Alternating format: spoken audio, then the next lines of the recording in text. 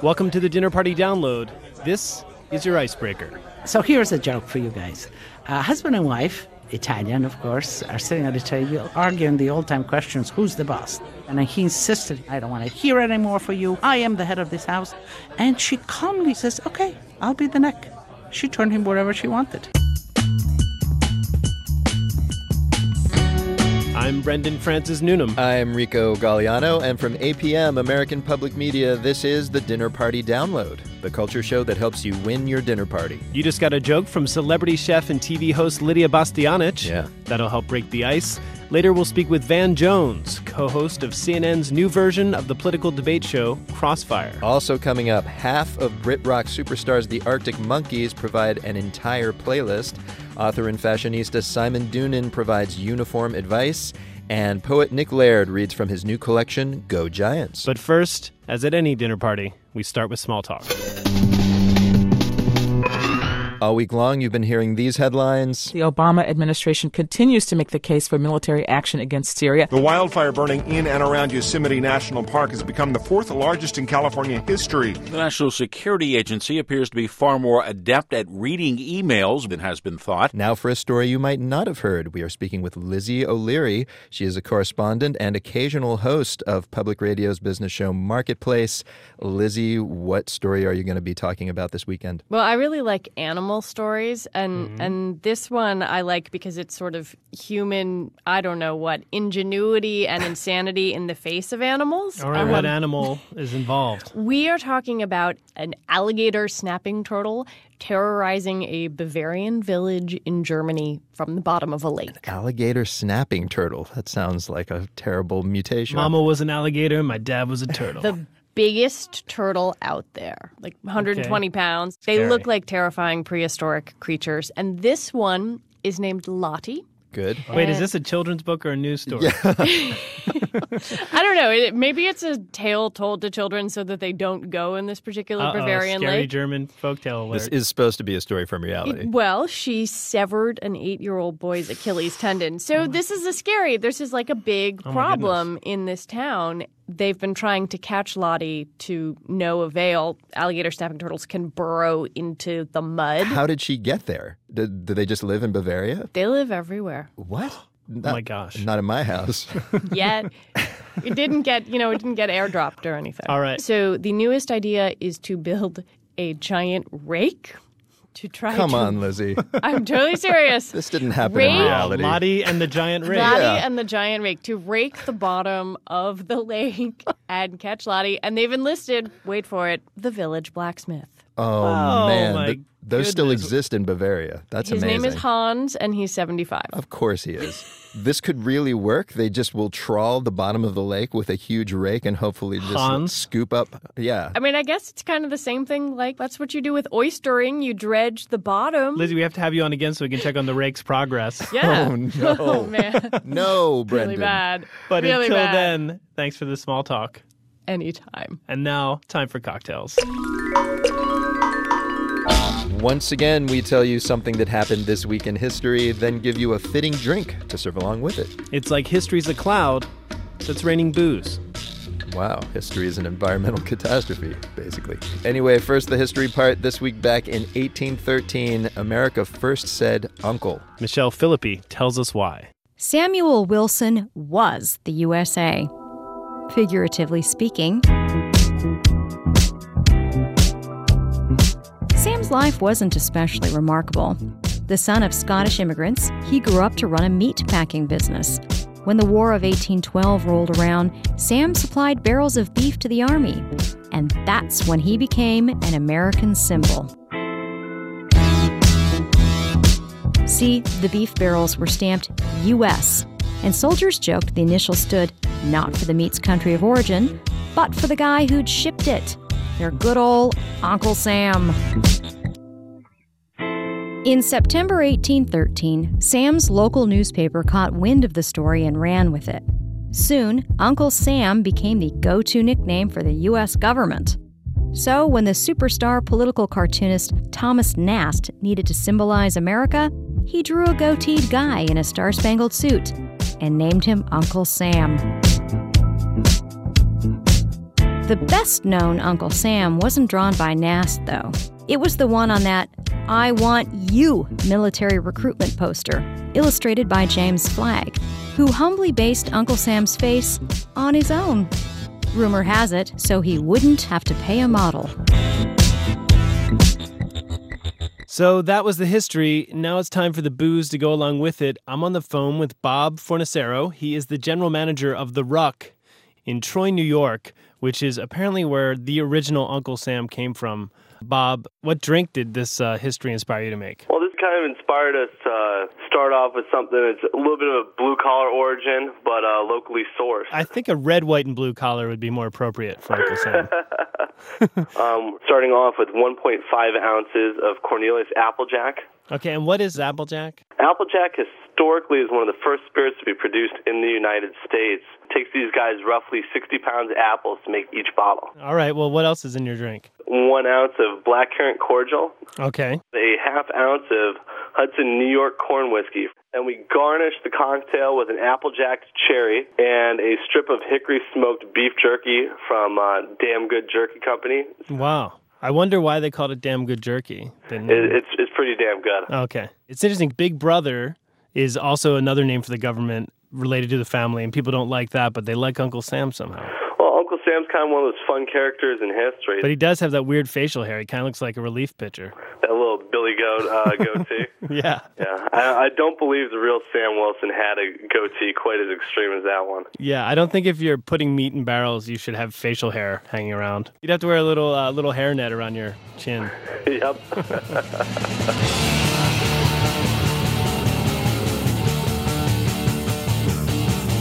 So, Brendan, cool cocktail. Yeah. I like the jerky garnish. It symbolizes Uncle Sam's meatpacking origins, of course. That was cool, but kind of inelegant, stirring your drink with a strip of beef. A little gross. Come on, it's totally classy. You often saw Cary Grant with a Slim Jim rakishly clenched in his teeth. I think that was FDR, actually. He would light it on fire at the end. That's right, that was the guy. Listen, everybody, you'll find all our cocktails at dinnerpartydownload.org, and most of them are even vegetarian. Uncle Sam's on Mars.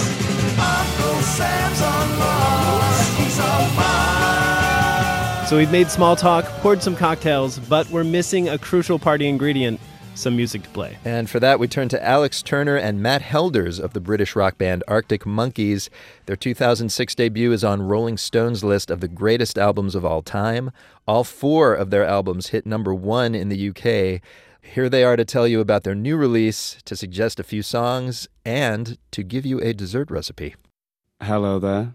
This is Alex. I'm with Matt. Hello. And we are both one half of the Arctic Monkeys. We have a new album coming out September 10th called AM, and this is our dinner party soundtrack. We're going to start by playing R. Kelly's new jam, My Story, and apparently he's sticking to it. People are arriving at this point. I'd probably still be finishing off the meal, maybe sautéing the spinach, because that only takes a sec. Oh, while you're cooking? Yeah, people are walking in, they've brought a bottle of wine, they're like, oh, something smells good. I'm like, yeah, R. Kelly, check it out. Say life is just a game, and I thank God that I'm winning. Melodies are there, content is more than there. Yeah. It's just unbelievable. He never ceases to amaze me with his lyrics. This is just his story, he's from that Chi-Town dirt, and yeah. I went from being broke to sleeping in Versace shirts. This is my story. Yeah, I'm from that Chi-Town dirt. I went from being broke to sleeping in Versace shirts. This is my story. It's a true rags to riches tale. What more do you need?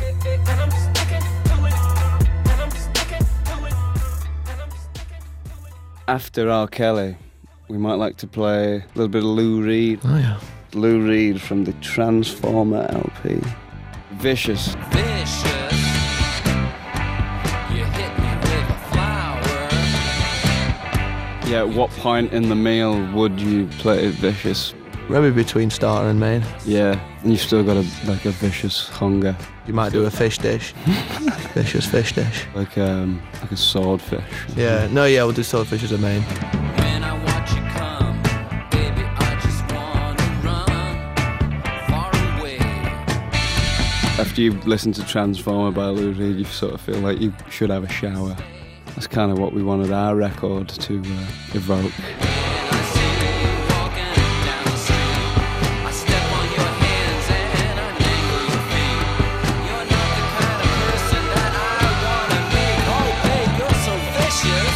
Lou Reed, Vicious, rock and roll. So for the third song in the dinner party, we're going to play Joe Cocker, Woman to Woman. I think it naturally takes us to dessert, which will be a chocolate self-saucing pudding.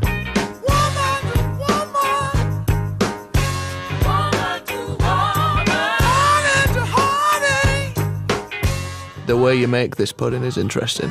As interesting as song choice. Because you're probably thinking, how do they get that chocolate sauce in there when it's surrounded by cake?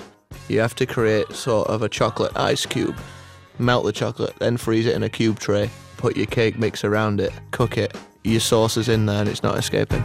Woman to woman, everything I say, just labeled and deciphered, soon to come your way. In England, pudding just means dessert a lot of time. Like, do you want any pudding? That means do you want any dessert? So it's not just those little pots that you put in a fridge and eat at school.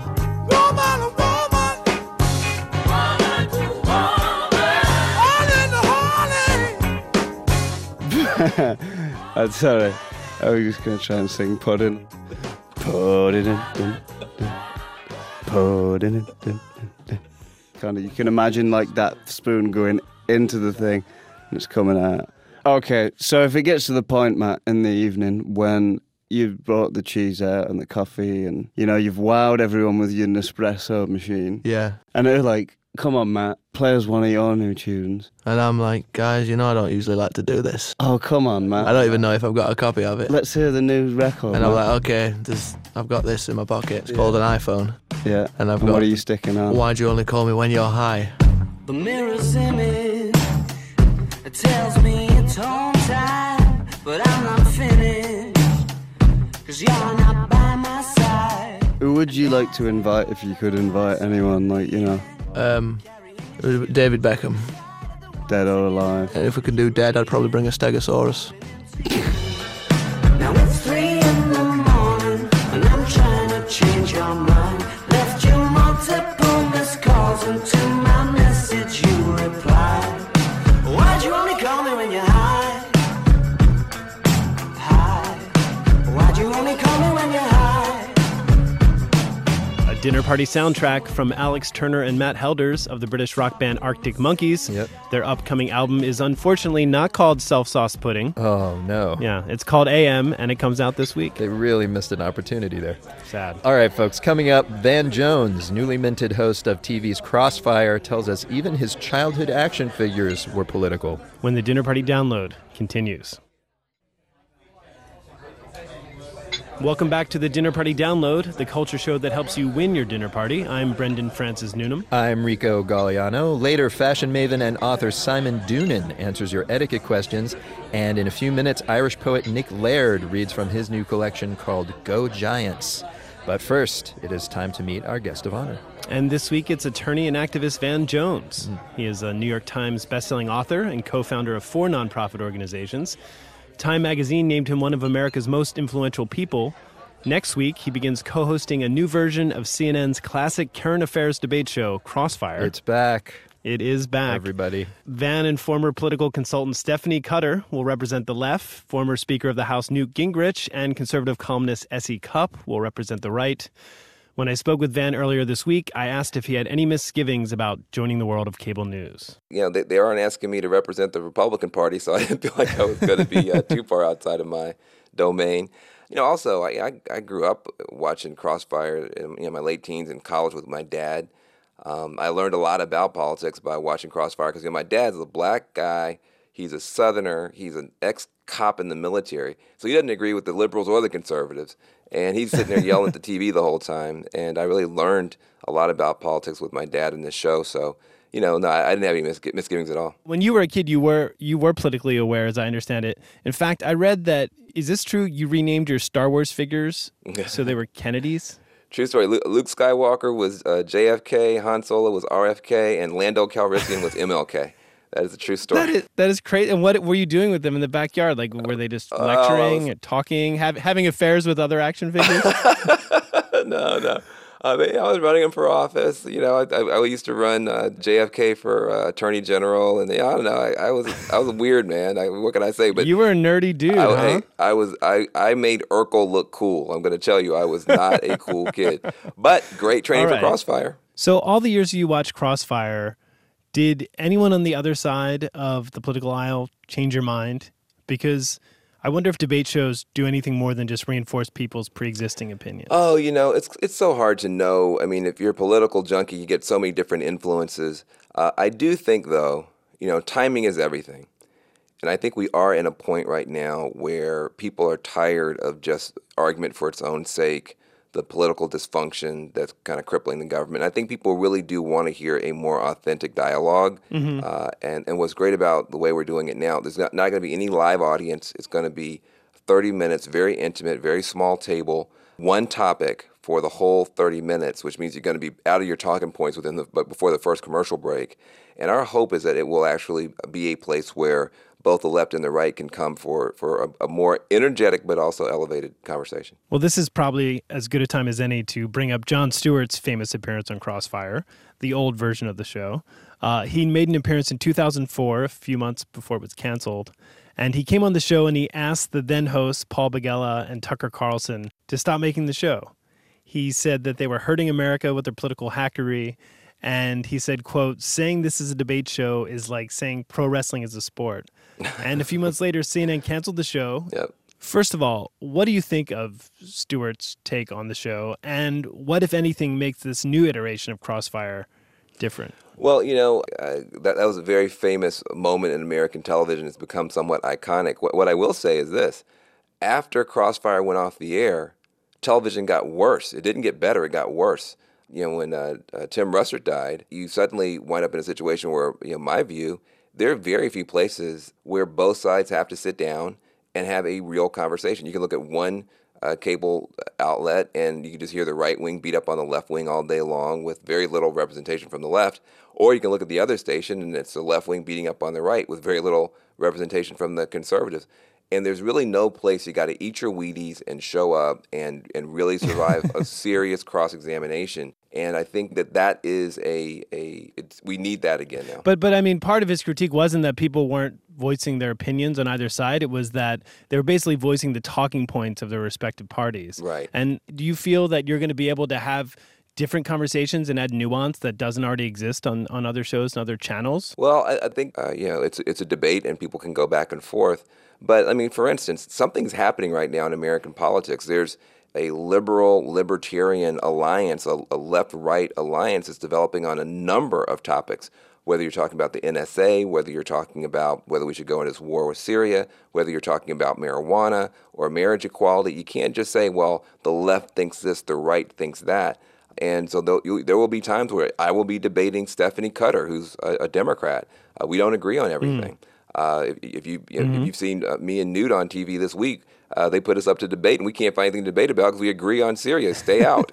So I just think this show is not going to be as predictable as people might fear. Okay, well, here are two things that are predictable but not to be feared. They are our two standard questions.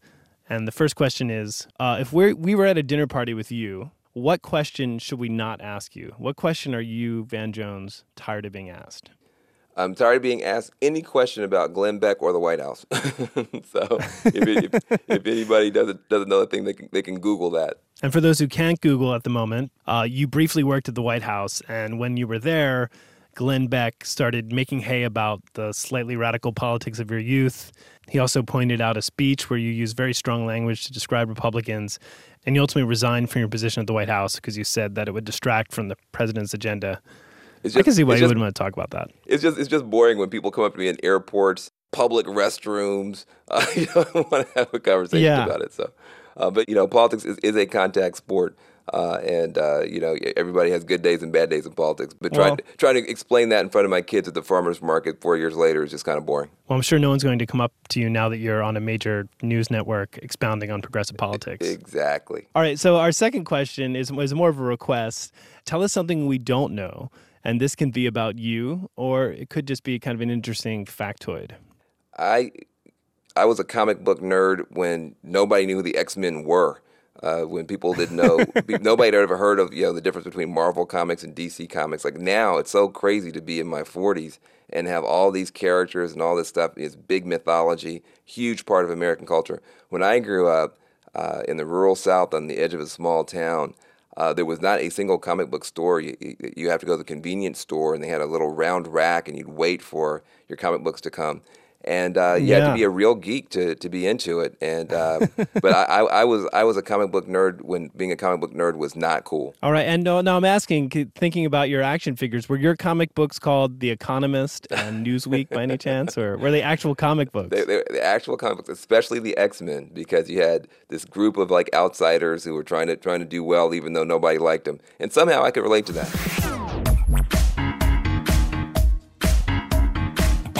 Van Jones, he's a co-host on CNN's Crossfire, which relaunches Monday. And Rico, I asked Van what action figure Newt Gingrich would be. Really? Yeah. That's a good question. And he declined to answer. But for what it's worth, I do think John Kerry bears a strong resemblance to Boba Fett. You know what I mean? I don't know. Actually, I think of him more as an Admiral Akbar.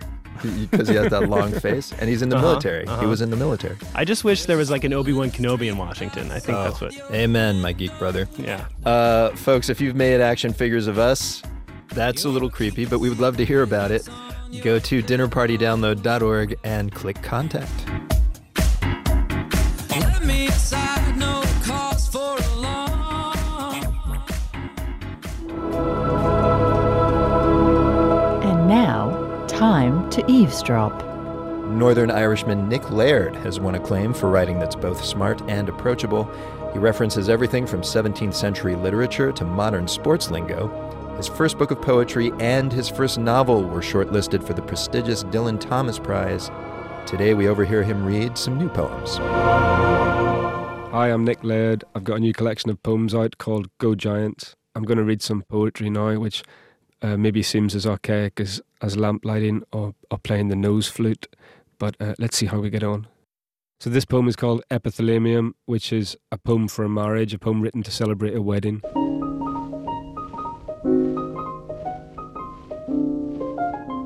You're beeswax and I'm bird. I'm mostly harmless, you're irrational. If I'm iniquity, then you're theft. One of us is supercalifragilistic.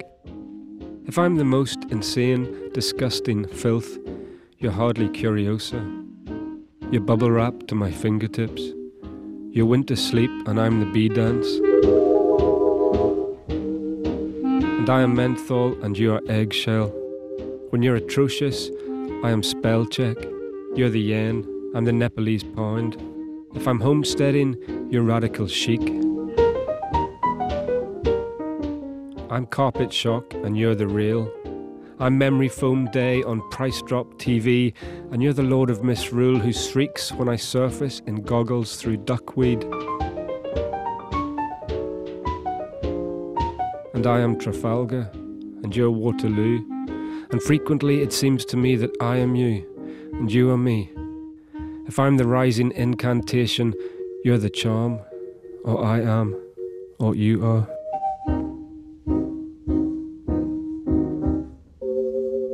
So this is the title poem, Go Giants. The first reference is to a 1980s cartoon character, Inspector Gadget, who I'm sure will be familiar to you all. It's sort of a part biography and part invective and part something else. I'm not sure. Go, go, gadget legs. Go right, go left, go wrong, go west. Go down to the sea in ships. Go down to the river and pray. Go fish, go first. Go forth and multiply.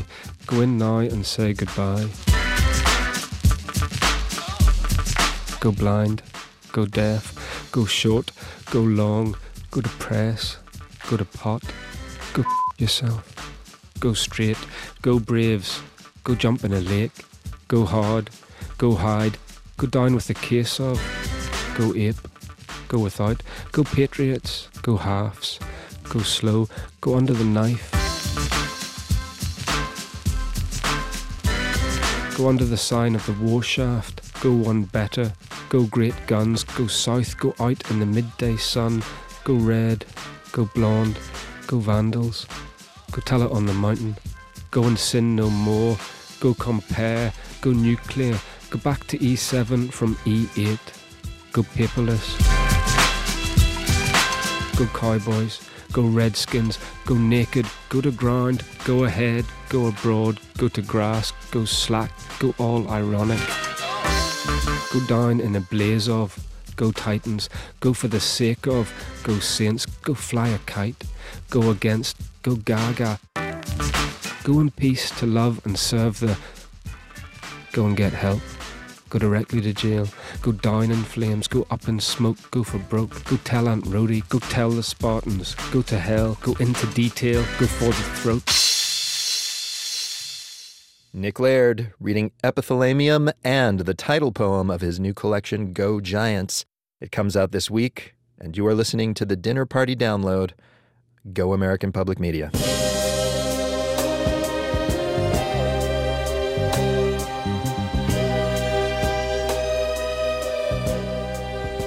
And now it's time for the main course, where we talk about our favorite part of a dinner party, the food. So, Brendan, you like pizza, right?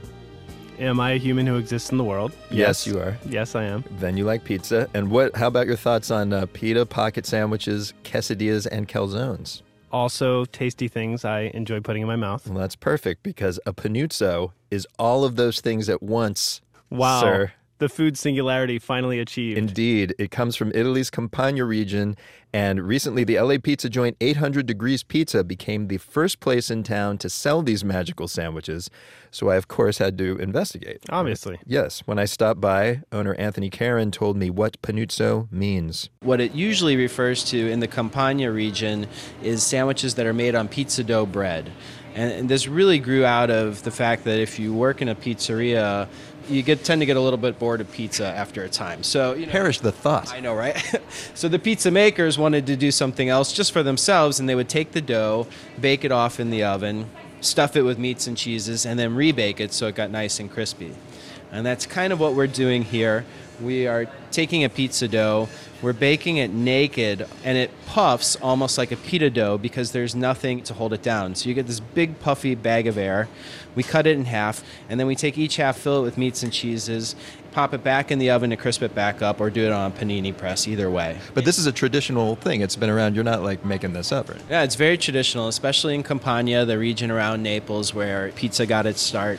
But we haven't seen much of it in the U.S. There's just a couple of places that I'm aware of. I'm assuming the stuffings and the meats are not, your standard pepperoni. Right. Well, one of the most typical combinations around that region is what we call salsiccia e friarelli. And friarelli is a kind of a unique type of sprouting broccoli. It's really similar to broccoli rabe. Sausage and friarelli, broccoli rabe is a really common combination there. You'll see it as a plate, you'll see it on a pizza, you'll see it in a sandwich.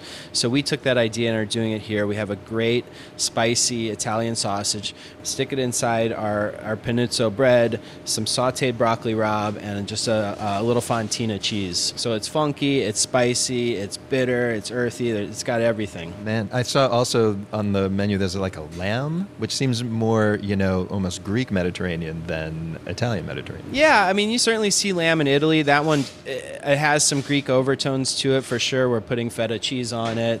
We are using Calabrian chilies from the boot heel of Italy, and then we're braising lamb shoulder and kind of picking it and putting it in there. I can't stand this for a second longer. Can I try one of these things? Try them all. By the way, one of my favorite smells in the world is the inside of a pizza joint. We're standing right in front of a wood-fired oven, so it's like I could practically live here if it wasn't so hot. Yeah, it's amazing. We love it. We come home smelling like pizza. My girlfriend loves me. All right, what are we doing here? First one is a porchetta. And porchetta is basically you take a bacon or the belly of a pig and wrap it around the loin, season it with a lot of fennel pollen, and then roast it on a wood spit. So we've taken porchetta, shaved it really thin, some fresh mozzarella for that melty, ooey gooey effect, and then we take pickled cherry peppers for some sweet and sour. It looks, by the way, first thing, as soon as you took this thing out, it looks like a small calzone. In a way, it's sort of a hybrid of a calzone and almost a quesadilla. You know, a calzone would only be baked once, and here we've baked the dough and then stuffed it and then rebaked it so it's nice and crispy. All right, I'm going to try this. Oh, man.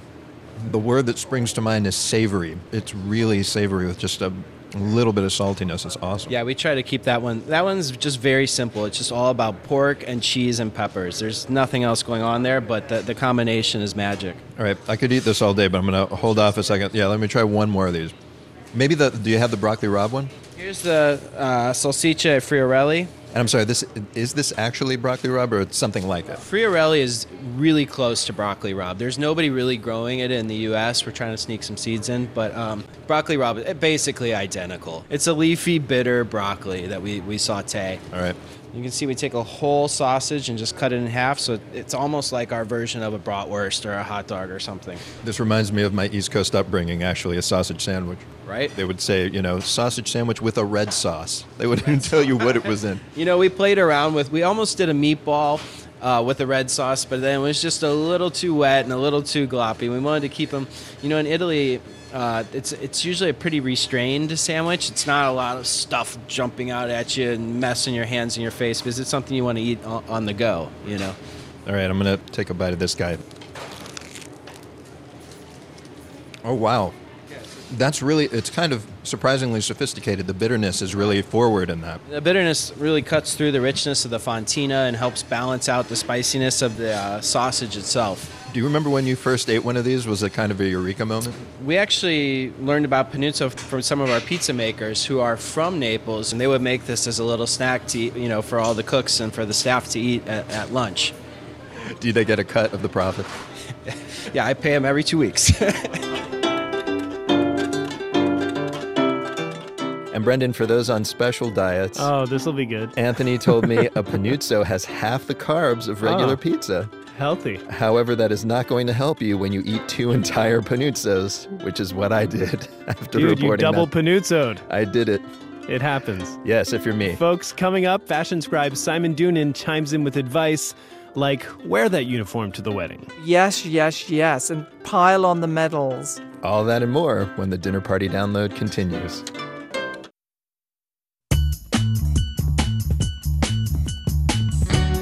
Welcome back to the Dinner Party Download, culture, food, and humor worth talking about at your weekend gatherings. I'm Brendan Francis Newnham. I'm Rico Galliano. In a few minutes, we'll hear a brand new tune from Cass McCombs, and we speak with the director of a new documentary about VHS videotapes. Sorry, it's not available in beta. Nor is anything else. But first, it is time for our weekly etiquette lesson. Yes, each week you send us your questions about how to behave, and we invite a person of substance to answer them. And this week, returning to our show is Simon Doonan. For 20 years, Simon designed legendary window displays for the luxury department store Barney's, where he is now creative ambassador. He's a contributor to Slate.com, and he's also written several books, including Gay Men Don't Get Fat, Wacky Chicks, and his latest, The Asylum. Simon, thanks for joining us. How are you? Very good. I'm disappointed you're not in the studio with me because I dressed up for you. Oh my God, you didn't dig out that old leopard jumpsuit again. Sure did. I did. I put on my public radio boa. Yeah. It says NPR in the end. Right. Yeah, and a little polka dotted sundress. But other than that, I'm well. So this book is a collection of essays about your life in fashion. And the thesis is that a lot of your peers are so crazy that they should be committed. So who's maybe your favorite or most memorable borderline personality? My thesis is really that fashion is simultaneously an asylum where nutty people go, but it's also a refuge for super freaks like me who are basically unemployable and probably couldn't even get a job in a strip club. So who's my favorite eccentric? Well, one of my favorite eccentrics is highlighted in a chapter which I call When Bossy Bitches Ruled the Earth. And that is Diana Vreeland, the great fashion editor. And she was really hilarious and not at all what you would think of a Vogue or Harper's Bazaar fashion editor. She was very unconventional and unpredictable and sort of like a punk rock lady. Oh, really? I mean, there was that movie about her recently, and I didn't get the punk rock aspect of her. Well, we're talking about somebody who put rouge on her ear. Her ears were bright red. head.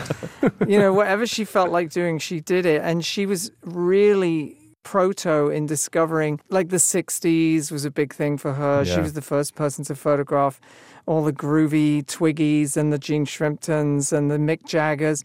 She always came out with these insane expressions like Brigitte Bardot's lips made Mick Jagger's lips possible. So you're like, paved the way. Right, she's so right about that. Well, it's no accident then that you open the book with a quote from Diana Vreeland, which is, "Exaggeration is my only reality." And you seem to follow that rule in your book. The models are super dumb.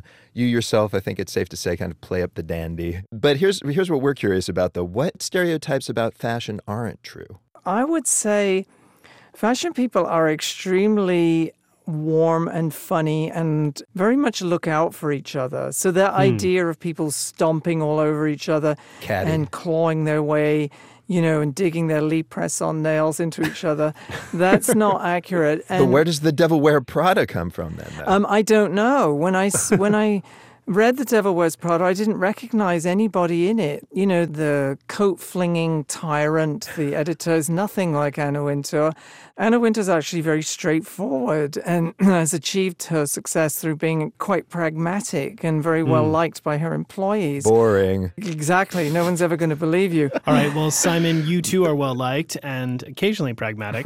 And those are all the qualifications you need to answer our listeners' etiquette questions. Are you ready? I'd love to. Great. All right. Here is something from Liz in Bethlehem, PA. And Liz writes very simply, "Is it all right to buy a shirt that you just saw your friend wearing?" Speaking of bitchy. Uh-oh.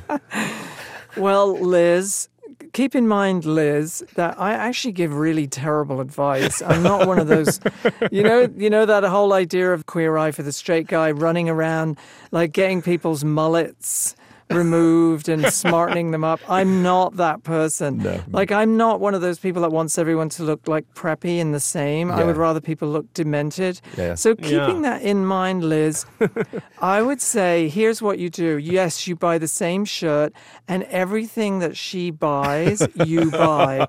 And then it becomes like a performance art I love it. thing where you're like Gilbert and George and you're like, there's that girl who everything I buy, she buys. Yeah, I like it. What if you just picked a stranger and started doing that, not your friend? I think it's a genius thing to do. Like, and then other people might see you and start doing it to you, and before you know it, there'd be a whole like flash mob of people wearing the same shirt. That's art for sure. So yes, yes, yes. All right, there you go, Liz. This next question comes from M.A. and was sent to us via Facebook. And the question is, when you're in a party and the music is terrible, is it okay to tell the host to change it? Or do you just pour your drink on the sound system and pretend you accidentally spilled it, then offer your iPhone music collection instead? Well, M.A., keep in mind that terrible is a subjective term. Like one person's punk rock is another person's lounge music. You know what I mean? Like, we all have different tastes. But if you're really having a rough time with the music that the host's playing, the key is to start dancing in a very strange way, sort of like you're having a voodoo freak out, and not in time to the music, but enough that it creates some kind of discomfort among the other guests. Oh, I see where you're going. And because you're responding to it in such a creepy, deranged kind of way, they will change the music. I like that. Sure, that's the fashionable thing, not necessarily the most social thing to do, but certainly you'll get your way. All right, this is from Robert in El Paso, Texas. Robert writes, I'm attending a civilian wedding soon. Is it appropriate to wear my military dress uniform? I have heard it's only okay to show up in uniform if the groom is wearing one. But there's also conflicting advice that it's what we always should wear to black tie events as it is our equivalent of a tuxedo. 100% wear your military uniform for many reasons. Like, you should be proud of it. A uniform is infinitely more interesting than a tuxedo, just from a purely objective point of view. And secondly, is there anything more boring than a wedding? I mean, weddings are the ultimate snore. And you turning up in your military outfit, you know, people are going to want to chat to you. You can tell your stories, your experience. So yes, yes, and pile on the medals. Now I have a question. What if What if Liz is Robert's friend? Should she wear a uniform too? Oh, there you go. Oh, that would be hot. That would be so hot. All right, here is a final question. This comes from Jonna in West Chicago, Illinois. And Jonna writes, I have just returned from a trip to Paris with 3 girlfriends. Among other things, we visited the catacombs below Paris. 6 million bodies were relocated there from other cemeteries around the city. Pictures are allowed, but without flash photography. What the heck do you do when you are having your picture taken in front of a wall of bones? Do you smile? Do you not smile? Should you not take any pictures at all? Hashtag catacombs etiquette problems. This is a common problem. I think you do a Victoria Beckham. You know, she's very committed to not smiling when people take a picture. So when you're in a catacomb, you just think, what would Victoria do? And you do that face. It's like a sort of girl's version of a Zoolander face. I think that works for the catacombs. I would like to go online and see like what other people are doing. That would be a good Tumblr page, I think, of just photos in front of the wall of bones. Well, do you need a picture is part of my question. Can't you just remember what it was like down Well, there? apparently, I mean, people just relentlessly document everything, don't they? To a degree that I find quite dizzying and incomprehensible. But a wall of bones, that's a rare thing. I mean, I kind of want some kind of souvenir, and I don't think you can take a bone. I'm sure there's a lovely postcard in the shop. Exactly. That's what people used to do. Oh, let's go to the shop and buy a postcard. Postcard makers were the early Instagrammers. Simon Doonan, thanks for coming on and telling our audience how to behave. Oh, my pleasure. Simon Doonan, his new book is called The Asylum, a collage of couture reminiscences and hysteria. Enrico, I want to reiterate, Simon's official title is Creative Ambassador at Large for the luxury store Barney's. That's right. Which means not only is his book called The Asylum, but one could ask him for asylum. Fashion asylum is yes, what you'd ask exactly. for. If you're a fashion victim. Of course. He can help you. People, here at the Dinner Party Download, we can offer refuge for your etiquette questions, all of them. Send them to us via our website. It's dinnerpartydownload.org.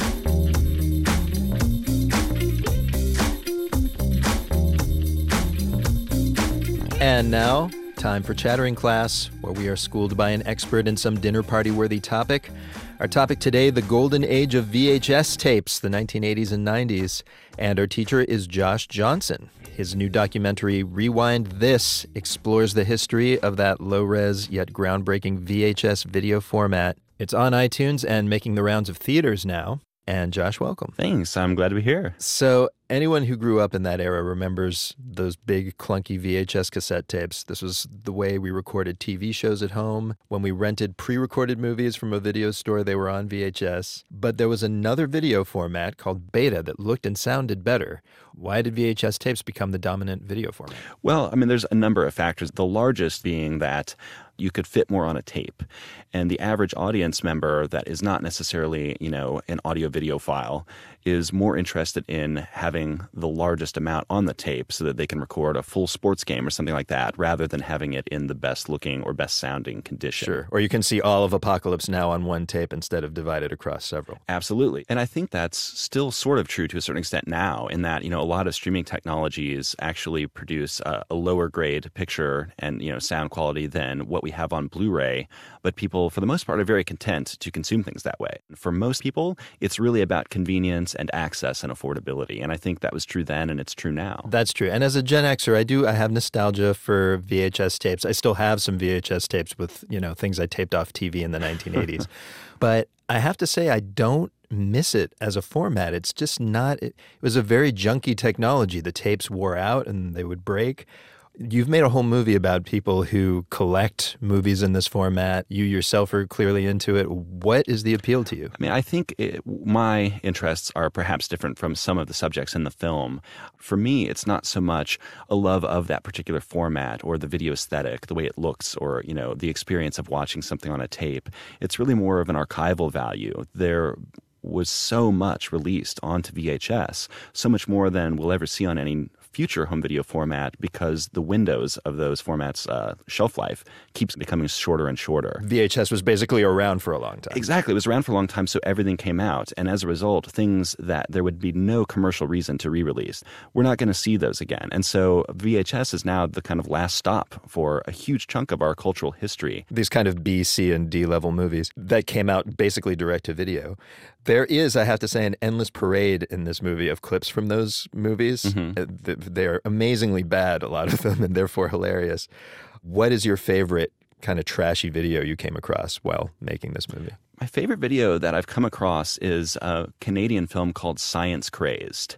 And it was made in the late 80s, shot on 16 millimeter, very inexpensively, and then never released for a number of years. And then in 1991, a home video label in Canada decided to bring it out. And the reason it was sort of deemed to be unreleasable initially is that they didn't really shoot enough footage to make a feature film. They basically had about 2/3 of what you would need to put together a feature.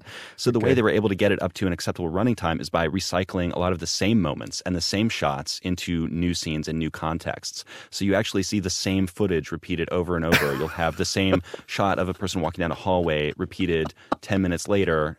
And it's endlessly fascinating to watch for me because it doesn't really feel or look like a movie. It's almost like an avant-garde theater piece or like a gallery installation. But it wasn't intended to be. It was intended to be, a popular, fun horror film. And that kind of breakdown between what it was intended to be and what it actually is something that I find really valuable and really interesting. And I've watched it far more times than I would like to admit. These movies kind of were able to make money because of the video store boom, basically, right? It's like people would just go in and there weren't enough studio films on the shelves, and people would rent these low budget B, C, and D movies just because that's what was there, really? Yeah, I mean, I think people didn't really understand necessarily that that's what they were renting. You would look at a shelf and there would be some studio films and there would be very low budget films, but they were both in, the same video cassette boxes and they were sitting on the shelf right next to each other. A Warner Brothers title and something that was produced regionally in Nebraska more or less looked like they could be the same thing. It's amazing. And therefore, of course, the covers become incredibly important because you need to make those movies inside look like they are on par with the studio product. You talk to a lot of the artists who made these video boxes for these low-budget movies. Of the millions of these things you must have looked at, what stands out in your mind? Well, as far as just a really evocative piece of video box art, there's a movie called The Killing of Satan, which is not an incredible film. It came out in 1983. What a surprise. But the box really does make it look like it's going to be this guided tour of hell.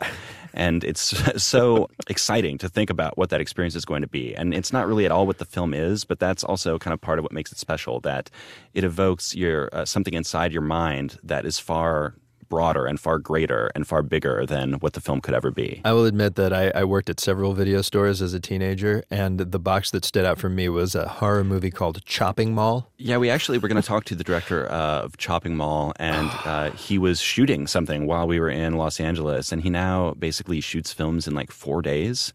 What? So, yeah, it's really crazy. Usually for the direct-to-video market, sometimes I think he's made a couple things for the Sci-Fi Channel, but he's now become kind of known as the guy that can make a film in a weekend. So that's how he has stayed employed. See, VHS, without VHS tapes, that guy would not have a career. Actually, I mean, this would have been great to film, too. In his kitchen, when you go into his house, in all of his drawers, like where you would ordinarily have cutlery, he has VHS tapes of his films that he's made. He doesn't, put them on a shelf. He has them, in his cabinets and drawers in his kitchen, which is pretty great. So, Brendan, I just wanted to point out a couple of things. First of all, this is the theme from Chopping Mall by a guy named Chuck Serino, and it is pretty 80s-tastic. Yeah, more danceable than scary. Indeed, and awesome. And also, yes, I did ask Josh, and he is looking into releasing his movie about VHS tapes on VHS tapes. Wow. That is true. Okay. So the clips from the low-res movies will look even more low-res. Yeah, they'll basically be just blurry colored blobs. All All right, and folks, that's the Dinner Party download for this week. But don't fret, we are live 24 hours a day on Twitter. Our handle is at DinnerPartyDNLD. Jackson Musker is assistant producer of the Dinner Party download. Our interns are James Delahousie, Davey Kim, and Brittany Martin. Engineering assistance was provided by Chris Clark. Peter Clowney is our executive producer. And now, before we leave you, it's time for One for the Road, a song to listen to on your way to or returning from this week's dinner parties. And just in time for autumn, it's singer-songwriter Cass McCombs. He has released a new track. It's from his upcoming album Big Wheel and Others. The song is called There Can Be Only One. There can bon appetit. All that which is that which shall be done. They say it's nothing new. I give my heart away to just one, and it could be only you.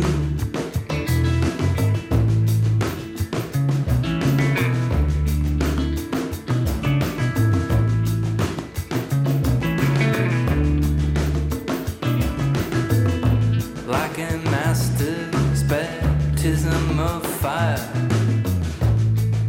I know you have your ways, and two masters at once no man can acquire. You set my heart ablaze. There's nothing new under the sun. Who owns my heart? There can be only one. That's the Dinner Party download. I'm Rico Galliano. And I'm Brendan Francis Noonan. Thanks for listening. Wait a second. What? What are you wearing? A uniform. Simon said that if you had one, you should wear one. That's a cheerleading uniform. Give me a D.